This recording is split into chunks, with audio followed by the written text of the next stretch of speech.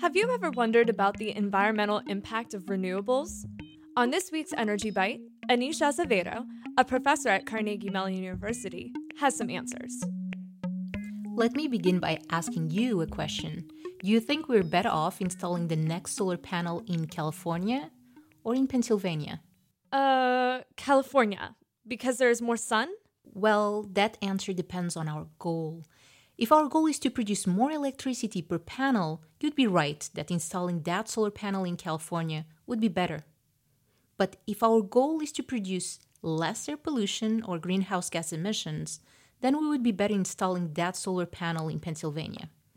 The reason is simple. Despite the poor solar resource, you would mainly be displacing coal, which results in more air pollution and greenhouse gas emissions than solar power. At Carnegie Mellon, we have conducted this analysis throughout the United States and found surprising results if our goal is emissions reductions. If you were a policymaker, would you encourage solar panels in California or Pennsylvania? Take our poll, see the results, and ask your energy questions at energybite.org.